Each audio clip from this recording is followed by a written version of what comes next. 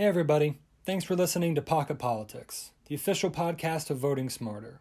At Voting Smarter, our goal is to be your political companion that will help you navigate an election cycle that's already in full swing. Which candidate aligns most with your views? Take our candidate matchmaker to find out. Do this along with checking some upcoming deadlines and much more with Voting Smarter. Download our iOS app from the App Store now and follow us on social media.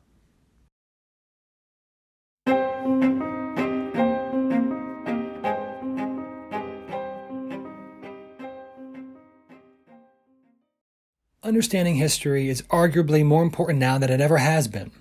It's how us here at Voting Smarter, along with all of you, are making sense of what's happening in the country right now.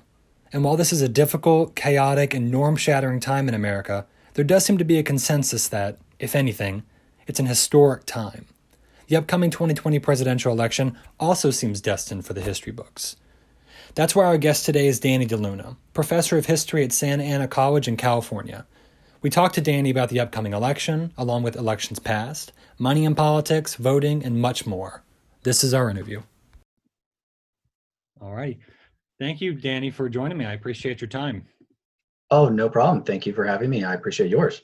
Yeah, of course. So let's just have a lot of questions for you. And you're the first, if you don't count Terry, of course, you're the first expert we got on here. So I'm going to ask you some questions. So, alrighty. The subject of last week's segment that one of our content contributors, Rory, did was about contentious elections.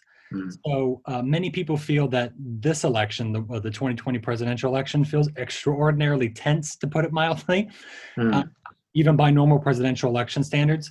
From a historical standpoint, would you agree with that election, or is it just because we're in the thralls of it now that it feels worse than it would normally?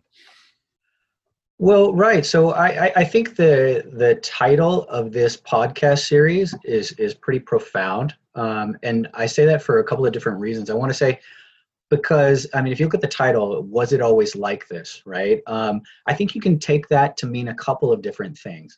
Were we always this divisive as a nation? Were elections this vitriolic, if that's even a word? Was there this much mudslinging, name calling, that type of thing? Were elections always this close? Since the 2000 election, we've had three elections where you could count the popular vote as not being the decisive vote in the election. Certainly, even if you couldn't count three, then there's definitely been at least a few very close elections, one even decided by the Supreme Court. So I want to say that people feel like they're in a time where it's unprecedented and that type of thing. But, to be honest, I want to say the answer to all those questions is no. And I don't know if that makes people sad, if that gives them comfort to know that we've been through this before. But, I just want to say that I think we've been through many of these things before. Just to give you an example, one election that came to mind because, I'd heard the previous podcast and, seen the title and was it always like this? And you did a great job, Connor, of bringing up the 1960s and, contentious elections in the past and that sort of thing. Violence in the streets, of course, in the 1960s, not all that different than what we have now. But I want to say that as far as, contentious elections where there was mudslinging and it just looked like it had devolved into a name-calling type of situation. The one that comes to mind is 1828. And the one that comes to mind for that reason as being 1828 is because in that election, what you have is you really kind of have the first real national election where you've got a greater selection of the population that's able to cast their ballots. But you've also got kind of real division between two political parties that end up really becoming our modern political party system, our two major party system. And of course, being that it's the very first election where you have two political parties, unfortunately, and maybe naturally, what you're going to have is a complete devolution and just devolving into name slinging, name calling, mudslinging, all that sort of thing. And so you really kind of have this sort of dirty type of election where, you go so far as to insult the opposition's wife at one point. Andrew Jackson's wife was insulted. And he wasn't necessarily not used to that, but they went so far as to call her basically in essence, a prostitute. the equivalent of a prostitute in one of the major newspapers in Massachusetts. And rumor has it that she saw that, she fainted, and she passed away just before Andrew Jackson was inaugurated in January of 1829. And he never forgave his opponent's political party for that kind of mudslinging. So as far as name calling and mudslinging, that type of thing, I think we've seen this thing before. Yeah. Who was Andrew Jackson's running mate?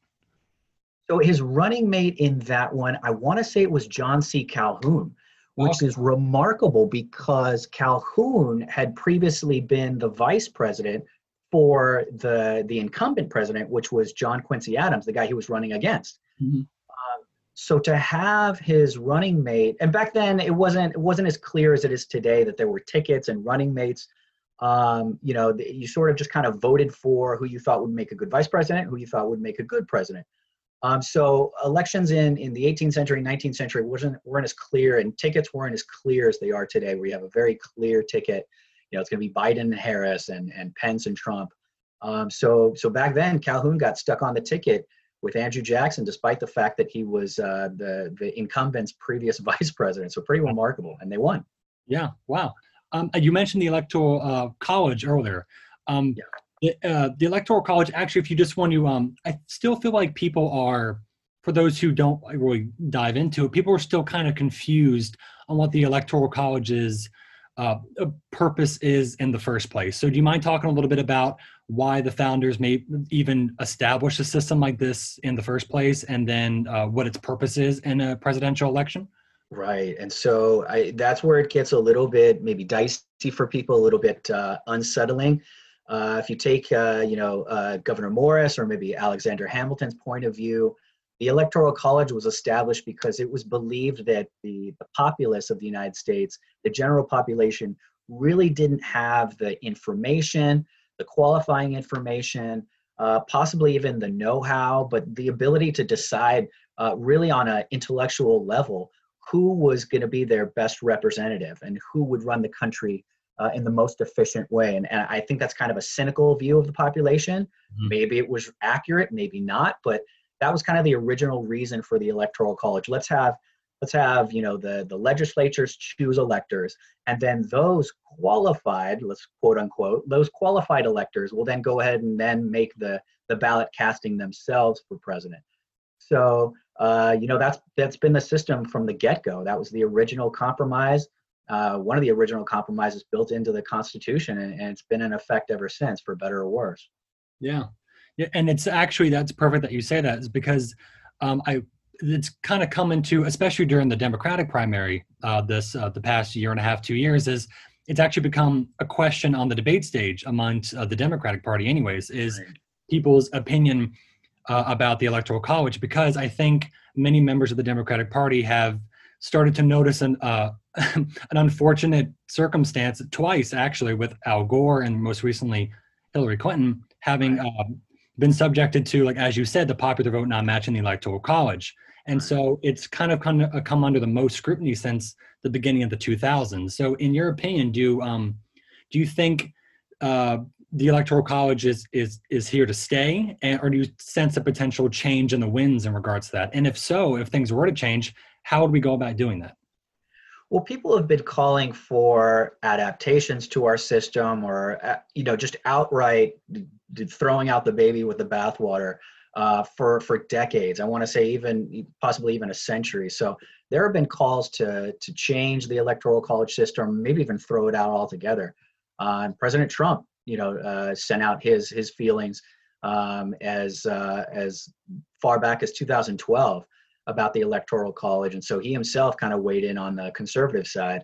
And so you kind of have, both sides sort of weighing the efficiency of this system that we have. I think if people are listening out there and they don't understand what we're talking about, the Electoral College system is really a system of a group of party members from a particular party, whether they're Republican or Democrat, who actually do the technical voting for the presidency. People may be shocked to learn, even at this stage in 2020, that you, as the electorate, meaning the people who cast their ballots in November, you actually don't vote for President of the United States.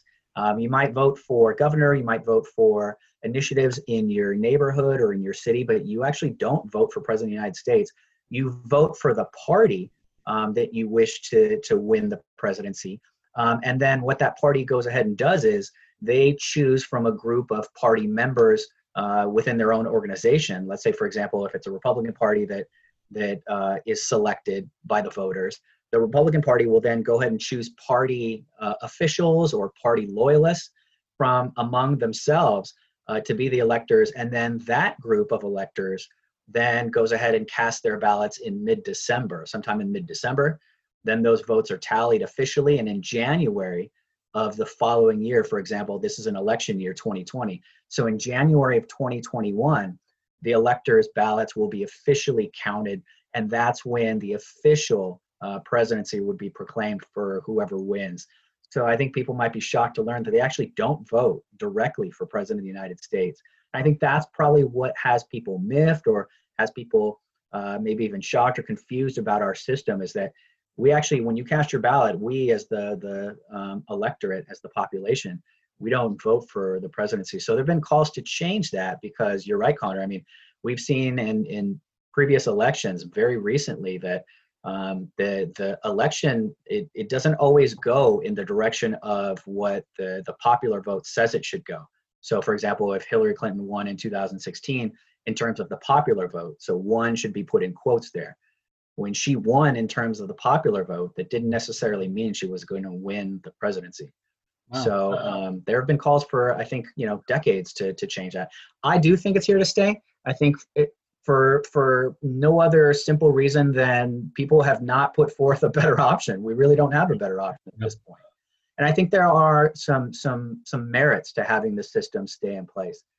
But to be honest, I'm not entirely opposed to throwing it out either. I think the population is capable. I think the population does have sufficient information, or at least they have the resources to find out who, VoteSmarter.org would be a great resource to use to find out who best represents your interest in your area. Yeah. And on the back of that, since we talked about some of the contentious elections in the past and pretty much how wrought with problems the outcome can be, I wanted to talk a little bit about some of the costs of our elections. So right. To go a little further down to go right under the presidency, the average cost of a Senate election has quadrupled since the 1990s. What shifts in either our economy, society, or even media do you think account for a surge that large in such a short span of time in campaign finance, do you think? I think it's a confluence of factors, really, especially since you mentioned post-1990s. Mm-hmm. There have been a couple of recent Supreme Court decisions that have been kind of landmark decisions in the way that people contribute to political campaigns. So what you've got on the one hand is the big one, the most recent one from 2010 that had a big impact on political action committees and organizations, and especially corporations donating to political parties, is you have the Citizens United Supreme Court case in 2010. Mm-hmm. And that decision from the Supreme Court in 2010 really kind of took the gloves off, so to speak, in terms of how much corporations can donate, or really kind of unlimited in terms of how much corporations and other organizations can donate to political parties. And so I don't necessarily have to go over the premise of it, just to kind of explain that was an important piece of legislation, an important decision for those who wish to donate kind of unlimited funds from their corporate coffers. So that kind of took the gloves off in terms of opening the treasuries of corporations. In essence, what the Supreme Court was saying in that decision was that your wallet is free speech, that your dollars kind of equate to free speech. And whether or not you agree with that, the fact remains that decision was important for corporations to be able to donate to political action committees and the like. But then you have kind of a lesser known and much more kind of under the radar Supreme Court decision, which was also very, very instrumental in kind of opening the floodgates for individual donors to be able to donate to an unlimited amount of politicians. And so in the McCutcheon decision of 2014, You've got what they call the aggregate limits removed from federal election restrictions. So the restrictions on aggregate limits is taken off. And what that means is there used to be a limit on how much individuals could donate to a group of politicians. It used to be something around maybe 150,000 or 170,000, something like that. And now there's no limit. As long as you don't specifically donate to just one politician, you can send an unlimited amount to a party organization, and then that amount can be split among different politicians for their campaign coffers. So again, it kind of opens the floodgates to individuals being able to donate basically an unlimited amount. Yeah. Speaking to that, a lot of this current election, I feel like even the midterm election of 2018 and even 2016, a lot of people seem to be taking a little bit more of an intense look at, not just in political, but even society structures about how we basically enact laws and how important the courts are. I think people are beginning to realize that a little bit more too. What do you think some of the maybe even obvious remedies that we as voters can do to sort of stave off systems such as those Supreme Court decisions and even lobbying too? What are some things that we as voters can do, do you think, that can help remedy these possible avenues of corruption, do you think? Well, you can vote. I think it's as simple as that. I think there's still, and this is the reason why there are so many get out the vote campaigns on both sides. There's so many efforts to get people out of their homes. And I know that's much more difficult and it's been rendered sometimes impossible because of the current pandemic. But and that's really kind of job number one, is just to get people out to the polls and to understand that their vote, has an impact and it can matter. And that they need to, understand that there's just more than just the presidency at stake. Is that in some cases maybe it's even more important to realize that you have the ability to impact local legislation in your area, measurements on ballots that discuss how to spend taxes in your area, whether to distribute the tax money that comes into the state coffers or city coffers to local schools, or whether to distribute it to law enforcement. Those decisions are much more impactful than who's going to be the next president of the United States, I want to say, in many cases. So you have presidents enacting tax legislation or at least signing off on tax legislation that affects the electorate, but you also have these kind of subtle pieces of legislation that affect how your neighborhood operates and how your city operates. So I think one is just helping people to understand that their vote still matters, even if they feel like they live in an area, California, not picking on California, but as an example, California is a blue state and it has been a blue state for a long period of time. And so, you might think that, okay, well, if I'm a Trump supporter in this state, then he's not going to win California's 55 or 50 some odd, electoral college votes. And that may be true, but you still have tons of initiatives on the ballot that will affect, everything from, law enforcement to how schools are renovated, to, just the voting process itself. States control the voting process. And so that's been very, popular in the news and very controversial as to how the voting process is going to work, given that, it's been compromised, internationally and that sort of thing. So yeah, I really think just making sure that people understand that their vote still counts and it still matters, no matter what they may think about how ineffective it is. It's still very effective. Yeah, I'm also curious. This wasn't a prepared question, but that just made me think of something. A lot of people have made comparisons to a time in regards to the inequality we're kind of seeing, and even not just in our politics, but in our economics. And a lot of people have been making comparisons to way back to the beginning of the 20th century, like the Teddy Roosevelt era, and how avarice the gap was between the very rich and the very poor. Can you think of anything that we could learn from back then, from what Teddy Roosevelt did? Because it did seem like we were going down a path similar to today, in that a lot of money seems to be concentrated, and then we managed to kind of pull back on that a little bit. Is there anything we can learn from that era that can maybe be helpful now? I think there's always things to learn from history. And this is one of the things that I do in my classroom as well, back when we actually used a physical classroom, but I would put quotes up on a slide and I would, read from the quotes one by one, go down the list, and I would ask students just one question basically. And they would have, if you had a cell phone that you could punch in, a survey answer to, you use your cell phone. Some instructors do that. But I would just use you hold up your hand and you hold up one finger. One, if you think that quote is from the 21st century.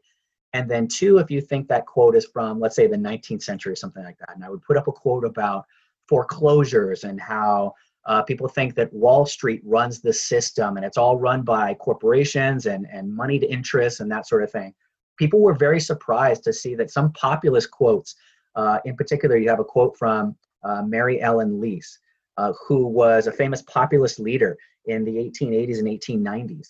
And she lambasts Wall Street and she lambasts the mortgage system and the foreclosure system for closing out on small-time farmers who had no ability to pay their debts to creditors, especially the big banks. And so, you just take one quote from one of her speeches. And this was, especially when I used to do this exercise near the end of the 2008 financial crisis that we had in this country, where foreclosure was a major sort of impact on the local population. And my parents were no strangers to that. They themselves were included in losing property on that. And thank God they weren't rendered homeless, but that was a possibility. And so many people lost property, many people lost jobs, and homes became foreclosed on. But that quote that I took could have easily been stated by somebody who was maybe a 99%er or something like that, or somebody who was a protester against how Wall Street had gotten into this 2008 mess and couldn't get us out of it. And so the government had to bail us out and that sort of thing. So people were very shocked to see that some of these same things were reoccurring and some of the same issues came up 100 years later. And one student said that I think he said he was sad. And I said, why sad? And he said, well, nothing's changed. And I said, whoa, that wasn't the point of the exercise. I'm not trying to get you to see that nothing ever changes in this country. But what I want people to see is that we've been through some of these things before, even pandemics, God forbid, we've been through these things before. And we need to figure out how we got out of them previously. And maybe that can shed light on how we can get out of it now. And so you brought up the idea, Connor, of racial injustice and social unrest. One of the things that's little known that Teddy Roosevelt did was he started a federal investigation of what some states were doing, in particular Mississippi and Alabama, what some states were doing to the African-American constituents in their states. And I say constituents not because they were necessarily allowed to vote, but just because they were supposed to be equal citizens of their states. And what was happening is that there was an unequal application of the law, in the sense that African Americans were being arrested, were being apprehended, were being jailed for much longer periods of time. They were being jailed much more frequently than their other counterparts, their white counterparts, and that sort of thing. And so he began a federal investigation of some complaints that he was getting from constituents in those two states in particular, Alabama and Mississippi. And this federal investigation uncovered unfair practices in the criminal justice system.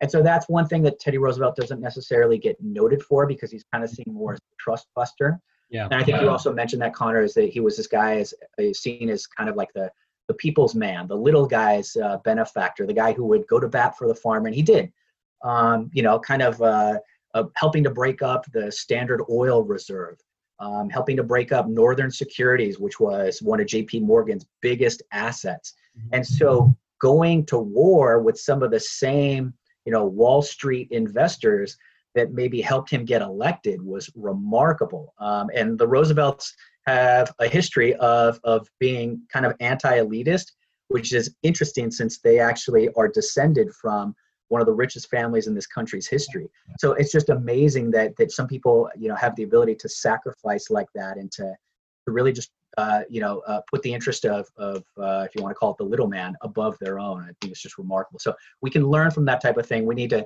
maybe put people in office who exhibit that type of, not just verbiage, not just rhetoric, but some people who can show that in their past, they've done things like that.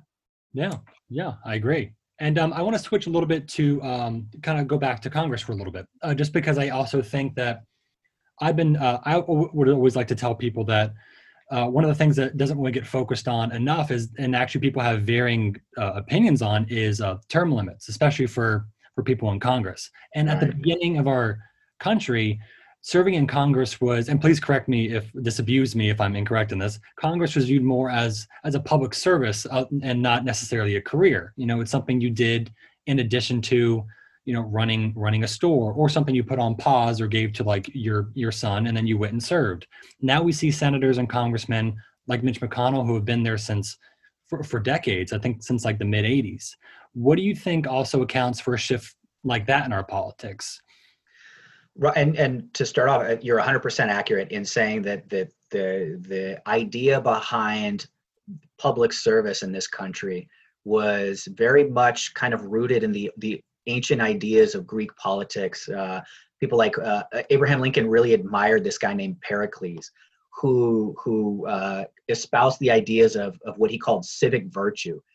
The idea that you sacrificed everything for your, back then it was city. The Greeks had cities. They didn't have a unified nation like the United States in the modern era. So back then your city was your country, and you sacrificed everything for your city, and you held no sort of personal desires about, you know, aggregating your wealth based on your service, or becoming famous, or gaining any kind of benefits on account of your service. You just served to benefit your local area. And I think that is very much lost. Thomas Jefferson believed in the ideas of a farmer's republic, an agrarian republic, where people would, you know, they would have no special interest in their service. There would be no other benefit to their public service other than benefiting the public itself. You would do your job essentially in Washington, D.C., and then you would go home and then farm your land, and whatever the case may be. And so I think, you know, while idealistic and maybe, you know, even bucolic, I think those ideas are still, there's still some merit to them. I think they're still potent. And I think if we can bring that back, that notion of civic virtue in politics, rather than career interests and becoming a career politician, that was typically seen as negative, even in ancient history. And so if we can bring that idea back, then I don't see how that couldn't be beneficial. Although I will say, during times where there is great calamity, great emergency, the Great Depression, World War II, we've seen term limits kind of be thrown out the window, especially in terms of the presidency, where FDR was elected 4 times in a row. He didn't serve 4 full terms, despite what the current president thinks, but he was elected 4 times in a row.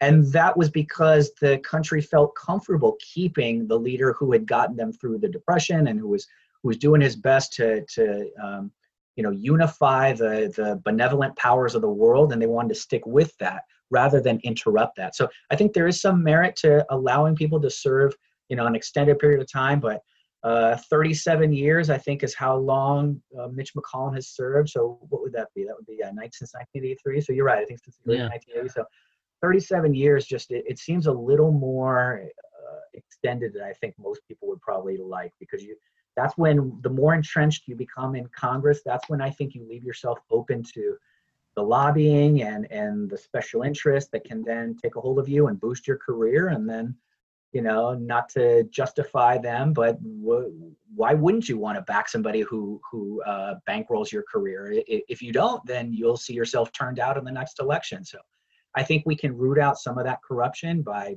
bringing back some of those restrictions on term.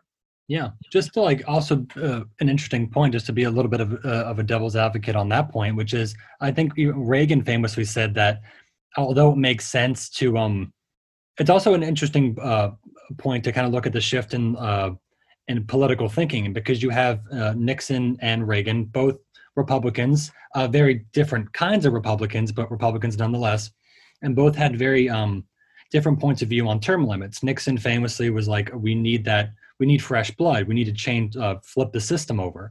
And Reagan thought that it would be an insult to democracy to say that people can't have somebody just because they've been in Congress for a few years, because if they want somebody, who's to say they can't have them? So it's just an interesting mindset that they're using democracy as the primary reason for both sides, for both points of view, which I think is pretty interesting. Yeah, it is. And I think that's the beauty of literature and speeches, that they can be sort of maybe not manipulated, but they can be bent to kind of serve one's, agenda or one's needs. And absolutely, you got two conservatives having opposing views there. But it's interesting that you bring up Richard Nixon, and I think you touched on it earlier, is this idea about contentious elections. And I think another thing that I want to say about, was it always like this, and did we always have elections this dirty and this nasty? Speaking of Richard Nixon, I mean, I don't think there was somebody who has the nickname Tricky Dick.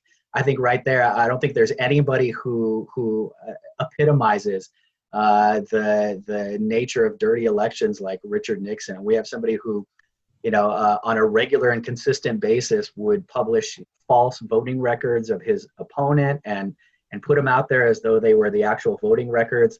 People like Senator Douglas or Congresswoman Douglas from California in the 1940s, and Congressman Voorhees, people like that who were on the Democratic side and who he accused of being communist, and then purported to publish fake voting records from their previous tenure as congresspeople. And so I think it's that type of stuff that really just kind of should hopefully help people understand that elections have been kind of contentious and even dirty and sort of stuck in the mud sometimes, in previous decades. Yeah. To kind of continue that thread about the system, many people in America will, or even outside of America, will kind of look at the American two-party system and say that it prevents a broad sort of spectrum and political bents and ideologies from accessing the national stage. Do you find this to be true? And in your opinion, do you think countries like the UK and Germany and their parliamentary structure, do you think that makes for better government or makes for better governance because of the multi-party system? I don't envy the parliamentary system at all. I really don't, as an outsider looking in. And I'm sure a political scientist might have a better assessment of the situation overseas. But from what I've seen, especially coming out of Israel, Israel has a parliamentary system as well. And they might be the best example, because here you have a country of tens of millions, maybe less, a tiny country, no bigger than maybe the size of New Jersey. And they can't seem to make a decision on who they want to lead their parliament. They can't even come up with what they call a block majority, which is enough of a majority to be able to pick the next prime minister. So for better or worse, you have Mr. Netanyahu staying on. But in the past two election cycles, their parliament has not been able to come up with a majority, and as a result, elect a prime minister and then start to get things done. Part of that is because of recent corruption scandals alleged in the direction of Mr. Netanyahu. But, I don't envy that system at all. The idea that there's just such a plurality that you can't quite possibly gain a majority. That just sounds like deadlock to me. But you know what?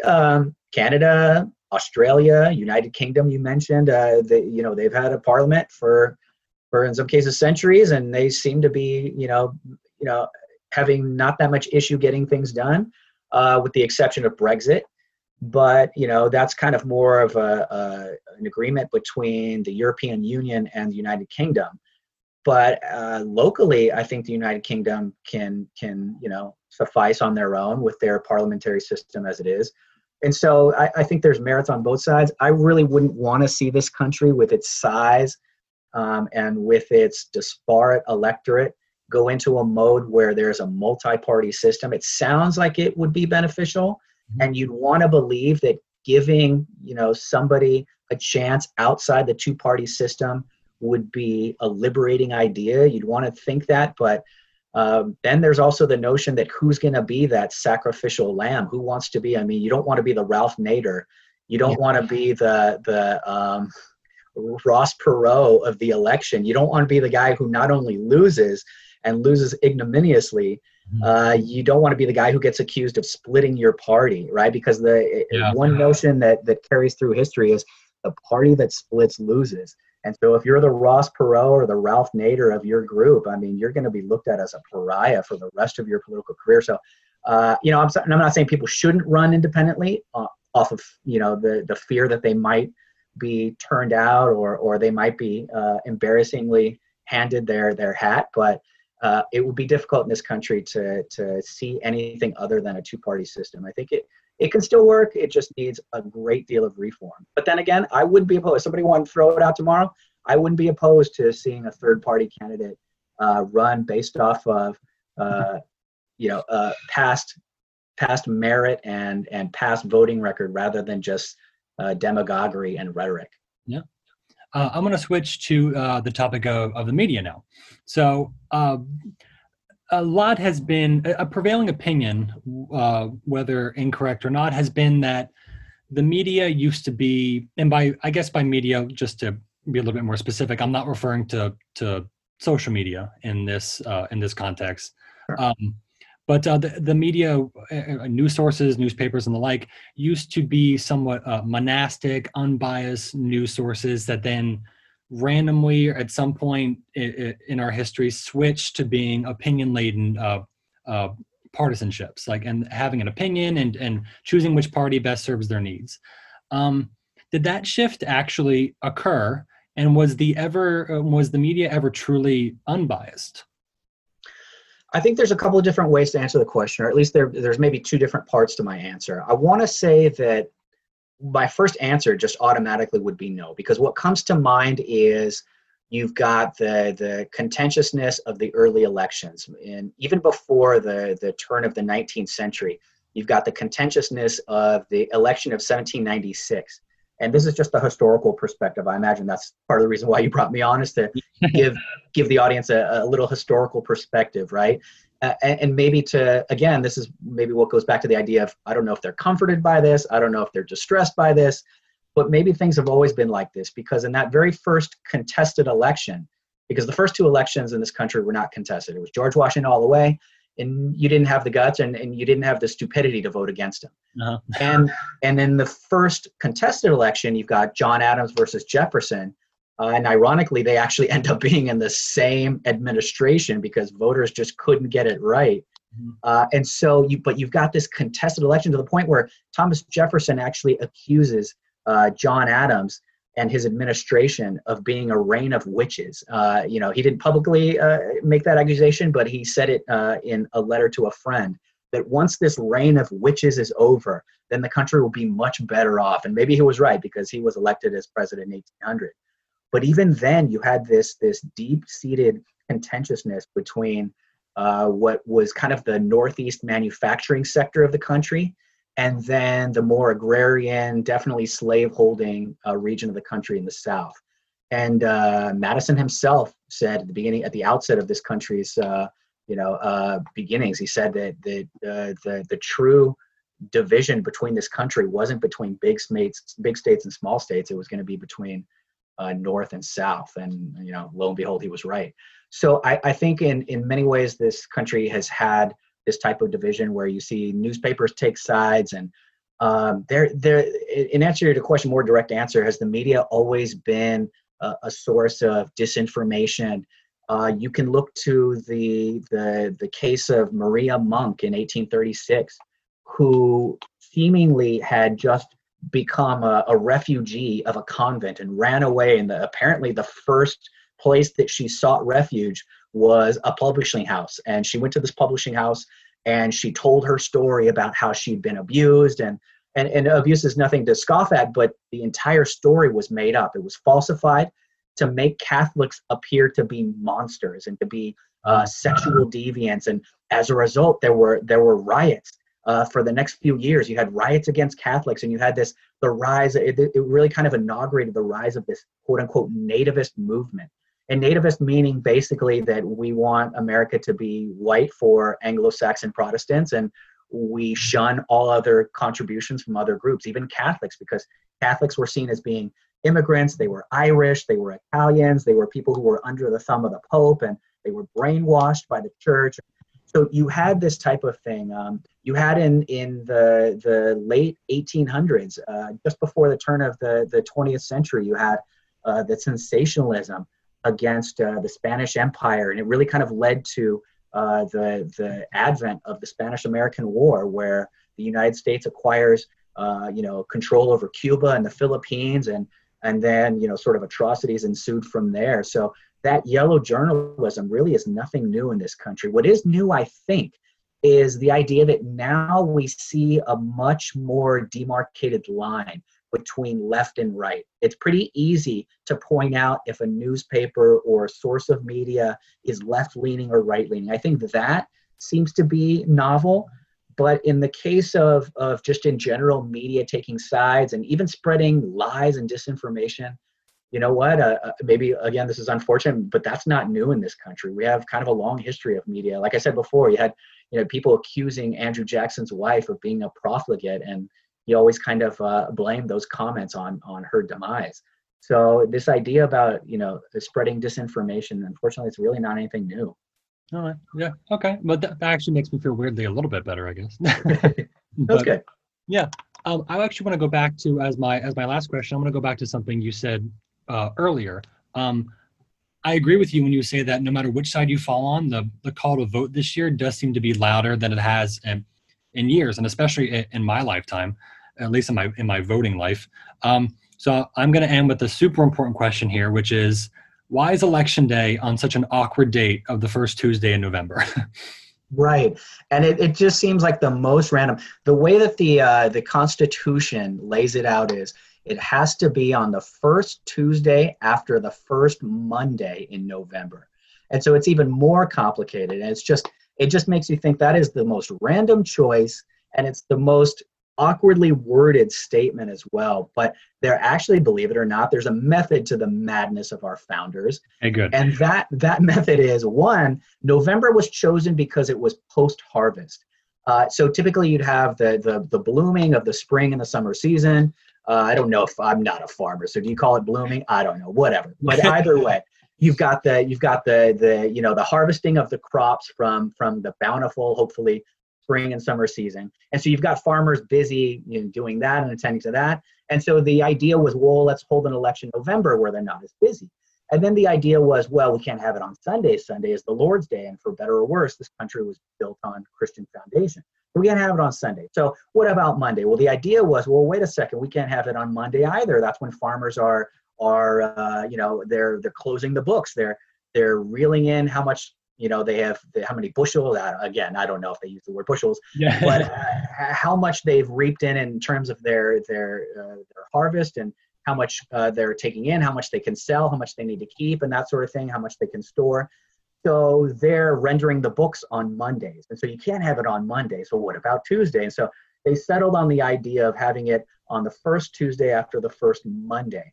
And the reason being is because, you can start a month on any day you want. You can start it on a Tuesday or a Wednesday. So you have to have a Monday first, and then you have a Tuesday, which is why in 2012, you had the election on November 6th. And in this upcoming election, I believe it's the 3rd. Correct me if I'm wrong. Yes, it is. So hopefully that gives a little bit of an explanation as to why that awkward day and maybe even month were chosen. But apparently that's the idea. I mean, in Europe, they vote on Saturdays because theoretically people have a better chance of getting to the polls, since maybe not as many people work on a Saturday. I think that's a fabulous idea, but changing anything in this country seems to be kind of a pulling teeth kind of event. So good luck to that. Yeah, well, I appreciate it. And I appreciate your time. It was a very informative conversation, and you cleared up a lot of stuff for me. So hopefully it does for others.